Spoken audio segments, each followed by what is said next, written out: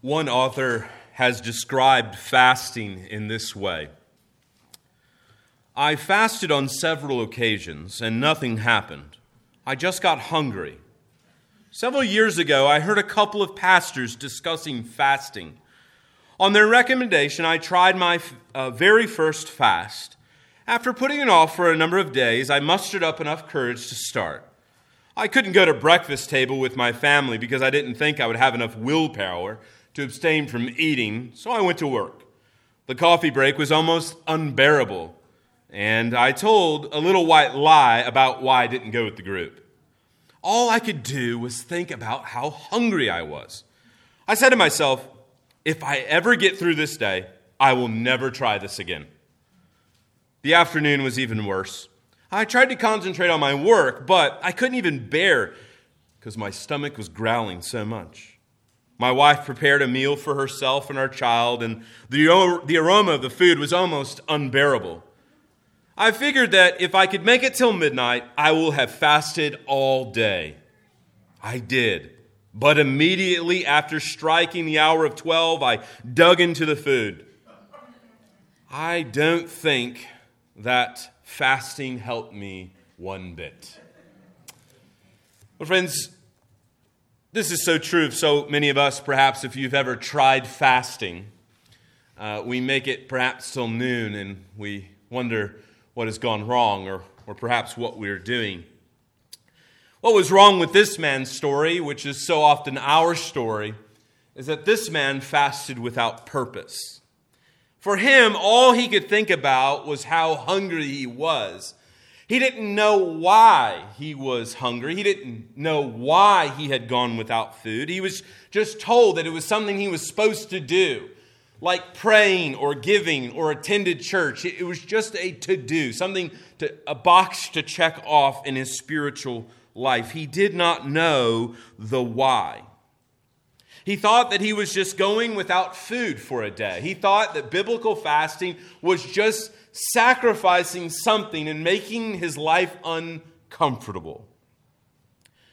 But biblical fasting, as we'll see this morning, is purposeful. It has an aim. It has a reason. And that aim is what we'll think about today. Why do we fast? So this morning, as you're thinking about fasting, as you think about maybe perhaps a topic that you've never considered, something you've never done, good.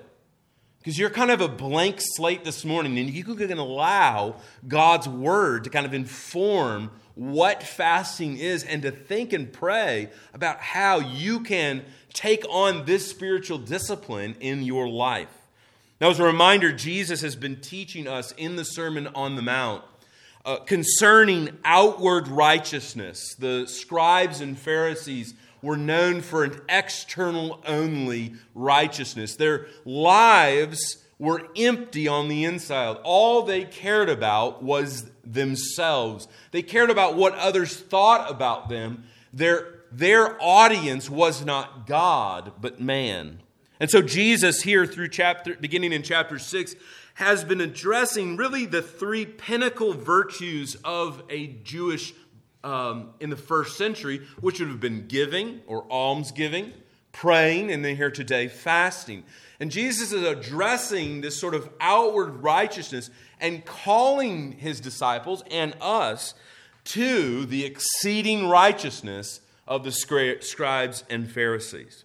So I invite you to turn to Matthew chapter 6. We're going to consider this morning verses 16 through 18. Matthew chapter 6, verse 16. Jesus here is speaking. He says, "And when you fast, do not look gloomy like the hypocrites, for they transfigure their faces that their fasting may be seen by others. Truly I say to you, they have received their reward. But when you fast, anoint your head and wash your face, that your fasting may not be seen by others, but by your Father who is in secret. And your Father who is in secret will reward you." Jesus here is exhorting us as Christians that we will regularly engage in a season of fasting, not to display our own piety, but for the glory of God. So really our purpose of our time this morning is for us to encourage, really to think about, to encourage us to consider this often outward nature of our personal spiritual disciplines. How often you and I might be tempted to put on airs, we might display ourselves to think that we are more righteous than we are not. So as we begin this morning, I want to think about a couple things. First, what is fasting? For the most evangelical Christians, fasting is not a part of the disciplines that you probably grew up learning and even implementing in your life. Brian Croft defines fasting as the withholding of food for a certain amount of time for the sake of creating a more disciplined and earnest attitude of prayer. Now, I'm sure you've heard of fasting before, but fasting is going without food. But it's not merely going without food. It's going without food for the purpose of creating a more disciplined and earnest attitude of prayer, as he writes there. You will use in fasting, and maybe you've never thought of fasting this way. Fasting is going without food. What happens when you go without food? Well, you get hungry. Your belly begins to growl. You get a little cranky, a little crabby, right? You desire to have food. And fasting is using, listen now, your body's natural instinct for food as a prompt to pray. It's using your body's desire for food as a reminder to pray for whatever it is you're fasting for. So if you're fasting to make a particular decision, you've got a big decision to make, and you want to be intentional in your prayer time. Or perhaps this morning you feel that you've kind of fallen away from the Lord. You don't feel as close to the Lord, and so you want to grow. And so every time your stomach growls, it's a reminder to go to the Lord and pray. Perhaps even using meal times as a time to pray.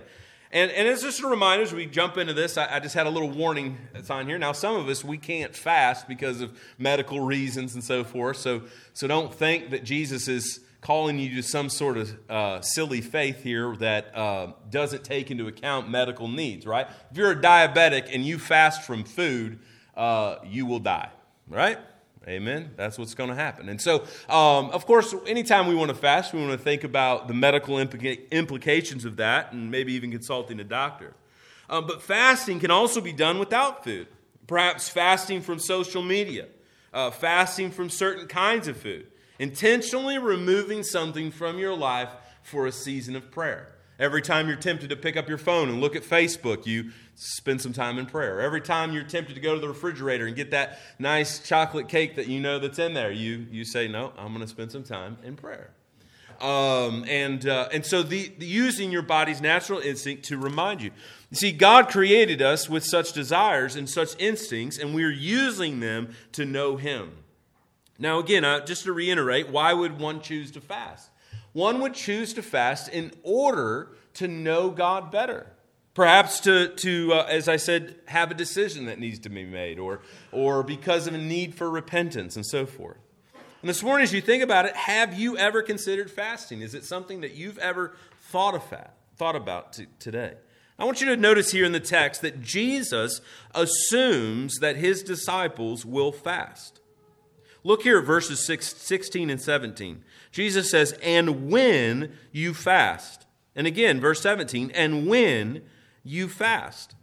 These two phrases are very similar to the ones that He spoke about with giving and praying. Look at verse 2.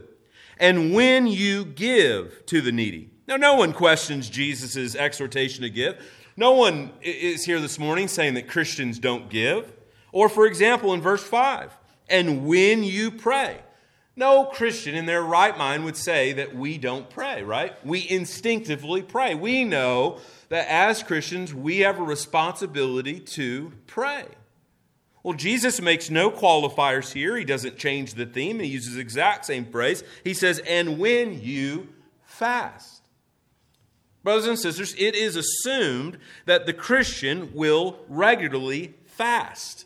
that we will have seasons in our lives where we will fast. And I wonder, have you ever fasted as a Christian? Have you ever taken one day or a week or a month or a season where you have intentionally set aside time and disciplined yourself in order to grow in the Lord?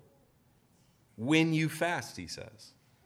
Now, what about Old Testament saints and in the New Testament? Did they fast? Well, throughout the Old Testament, we see there's numerous kinds of fasting. Old Testament saints love to fast. The most famous one would, of course, been Moses, who fasted in the wilderness for 40 days and 40 nights. Now, to be clear, this is a miraculous fast, all right? Because man cannot live without water, all right? So he was miraculously sustained by the Lord for 40 days and 40 nights. Moses fasted.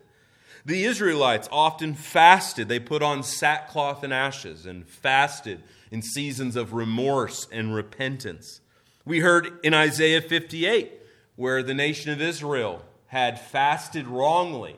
What they were doing was just going through the motions. They thought that if they just checked off the spiritual boxes, that if they just did some spiritual things, that God would be impressed by them and that he would answer their prayers. For them, they saw God like a genie. If you rubbed him the right way, he would answer your prayers. Perhaps that's your view of God this morning. Or perhaps Daniel and his 3 friends fasted from the delicacies of the king. They ate only vegetables. They put away the wine and the choice meats for a season in order to give themselves intentionally to the Lord. In the New Testament, we see saints fasting. Of course, Jesus himself, the new Moses, fasting for 40 days and 40 nights in the wilderness as a sign to the nation of Israel that the new Moses has come. In the book of Acts, in the early church, we see seasons where the early church would fast during trial or in order to seek the will.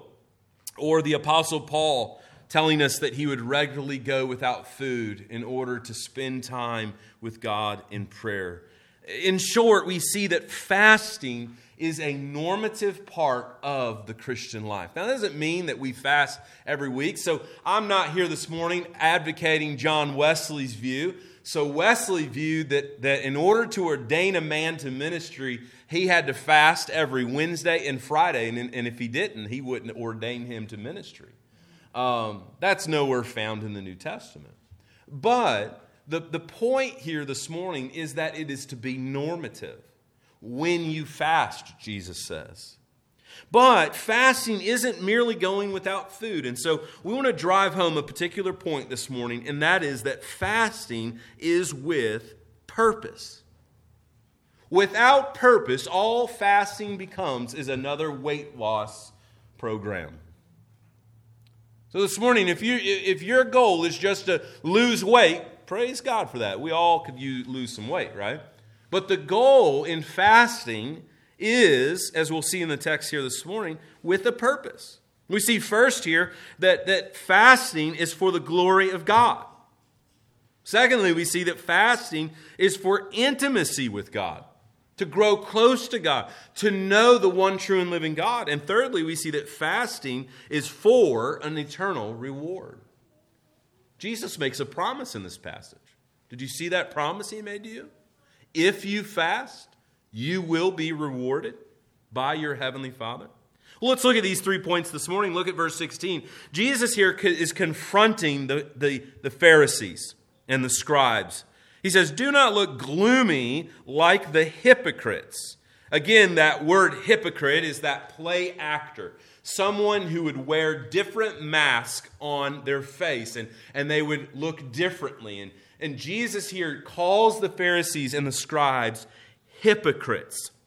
They disfigure their faces that their fasting may be seen by others. The word there, disfigures, means transform or to change. In other words, they did it in order to be seen by others.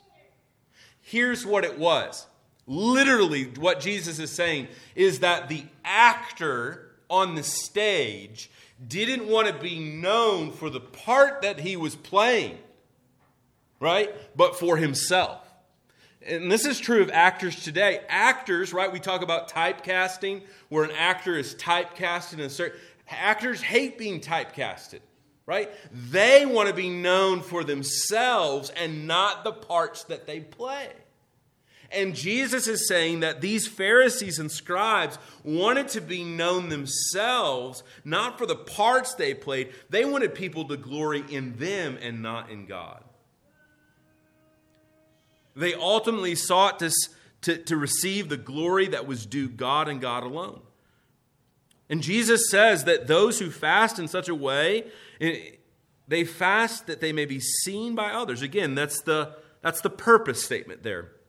There at the end of verse 16, that their fasting may be seen by others. There was a purpose. They wanted to be seen. They made themselves look like they had been fasting. And friends, if you go without food for a number of time, it looks like you've gone without food, doesn't it? You look miserable. Maybe you're a little cranky or something. And they would intentionally maybe leave the sackcloth and ashes, right? They'd put ash on their foreheads, on their bodies. They'd leave it on there. They wouldn't wash it off. So it was evident that they had been fasting. It was evident. They made a show. Oh, I'm fasting. I can't eat this meal today. It was all about them. The object of their fasting was the praise of men. Just as their giving had been and their prayers had been, so their fasting had been turned into a means for self-glory rather than God's glory. And Jesus here, by putting it to us in the negative, is affirming that fasting is to be done not for the glory of man, but for the glory of the one true and living God. As Paul writes in 1 Corinthians chapter 10, so whatever you do, whatever you eat or drink or whatever, do all to the glory of God. Do all things, he says.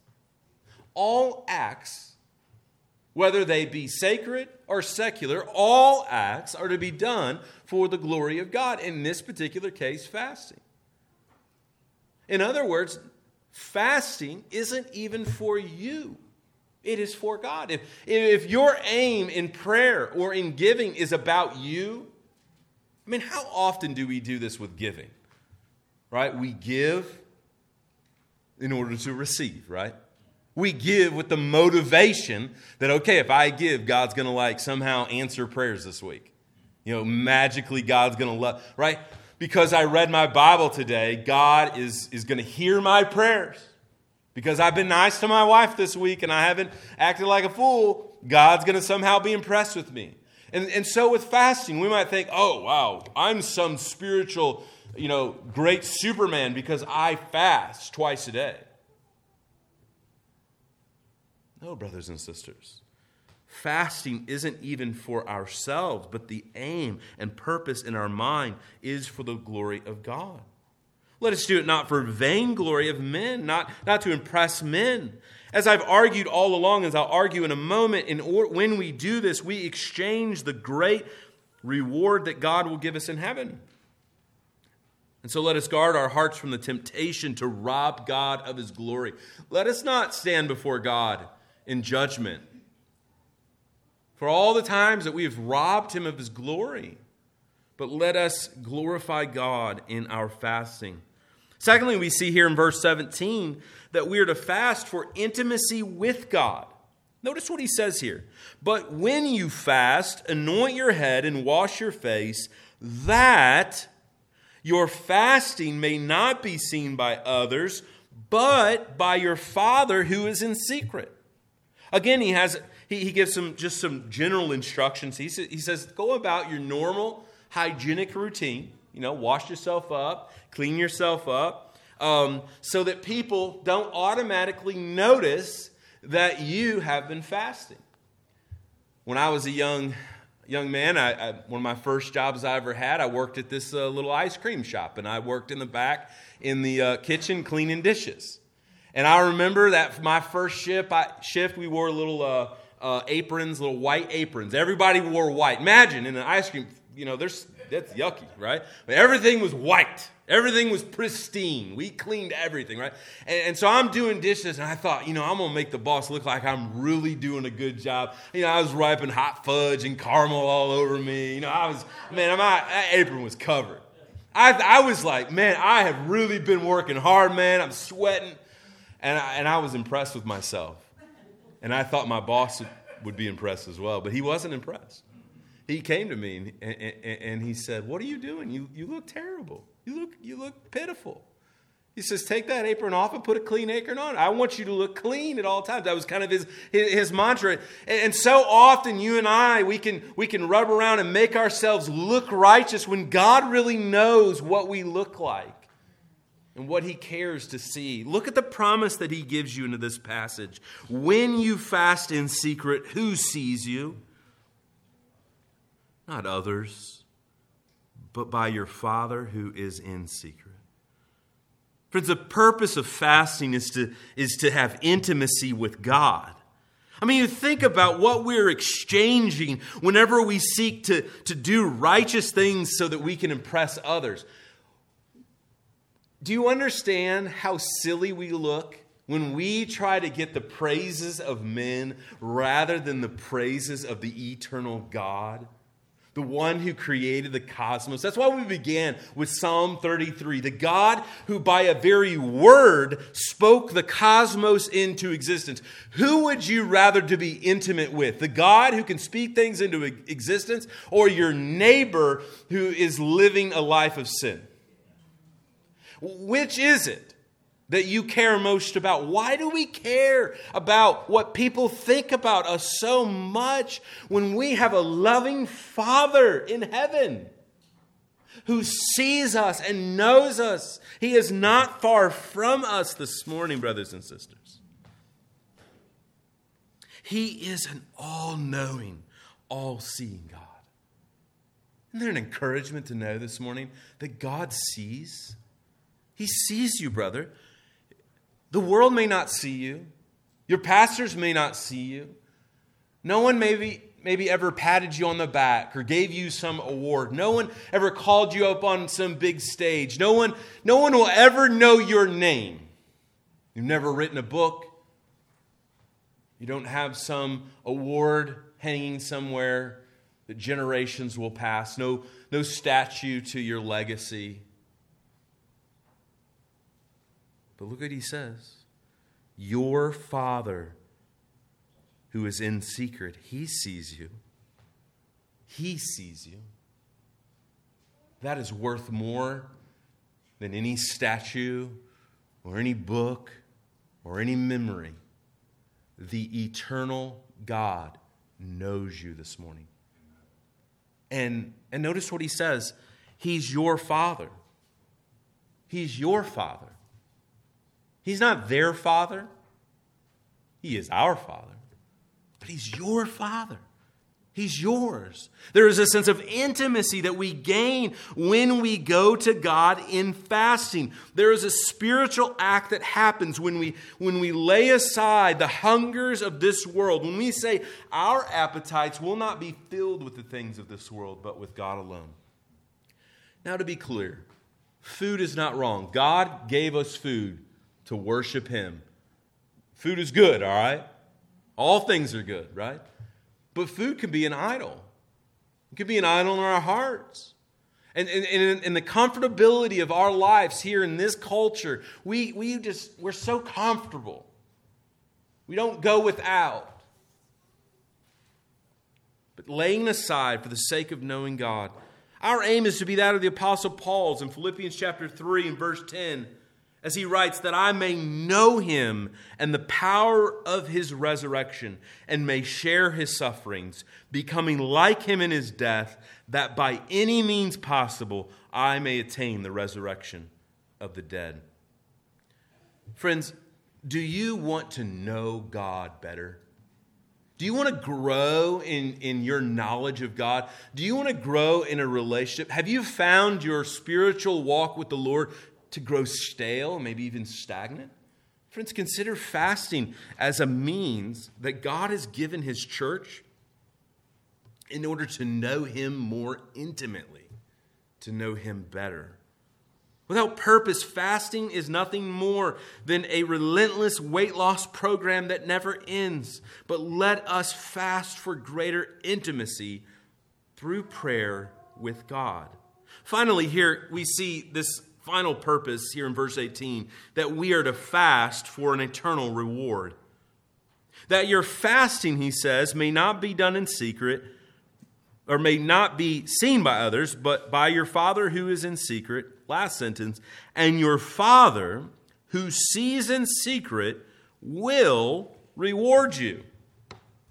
Jesus here says that if you fast in secret, if you pursue righteousness for God's glory, to know him better, you will be rewarded. Now, I know we get a little nervous and queasy around promises because they're taken out of context. But Jesus says, you will be rewarded. Jesus promises that if we work towards an eternal reward and not the temporal praises of men, that God will reward us. That doesn't mean that you'll be rewarded today. That doesn't mean you'll be rewarded tomorrow. But there is an eternal reward that you and I want to strive towards.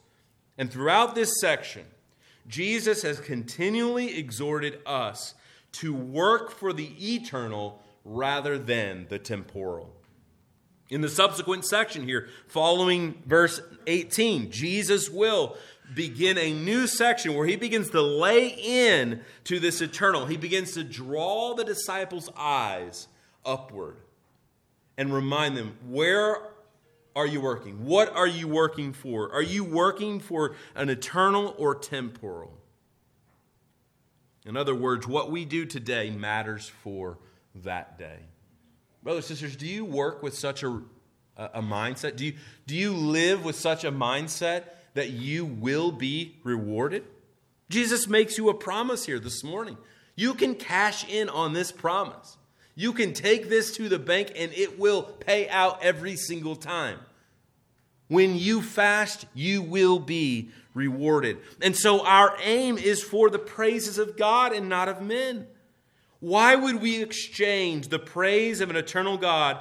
Why would we exchange a reward that will never fade, that will never be destroyed, where thieves will not break in and steal? Why would we exchange that for something that's temporary and fleeting? Brothers and sisters, we want to fight against this temptation.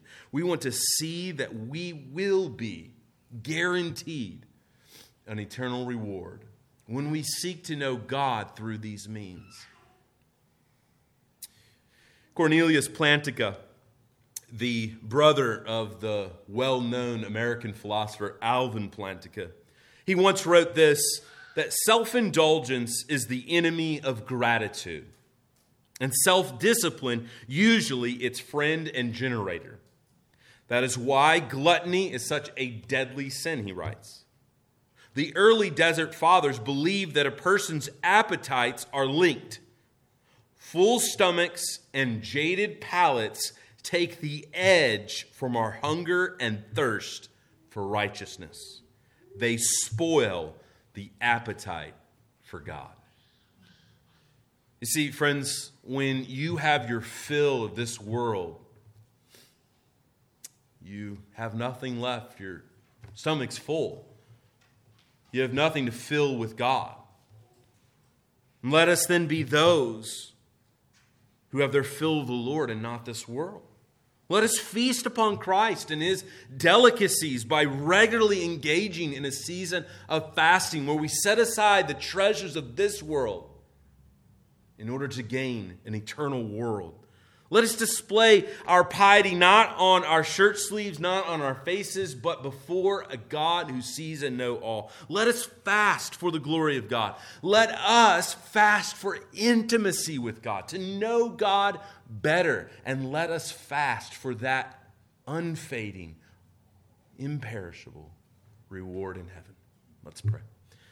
Father, we thank you for our eternal reward that we have in Christ. that will pale in comparison to these trinkets we have gathered here on earth. Help us to develop a spirit and a hunger to know you better. I pray that we might take on these new means of fasting in order to know you. Let this be in our array of activity each day and each week in our lives until you call us home. For your glory we pray. In Christ's name, amen.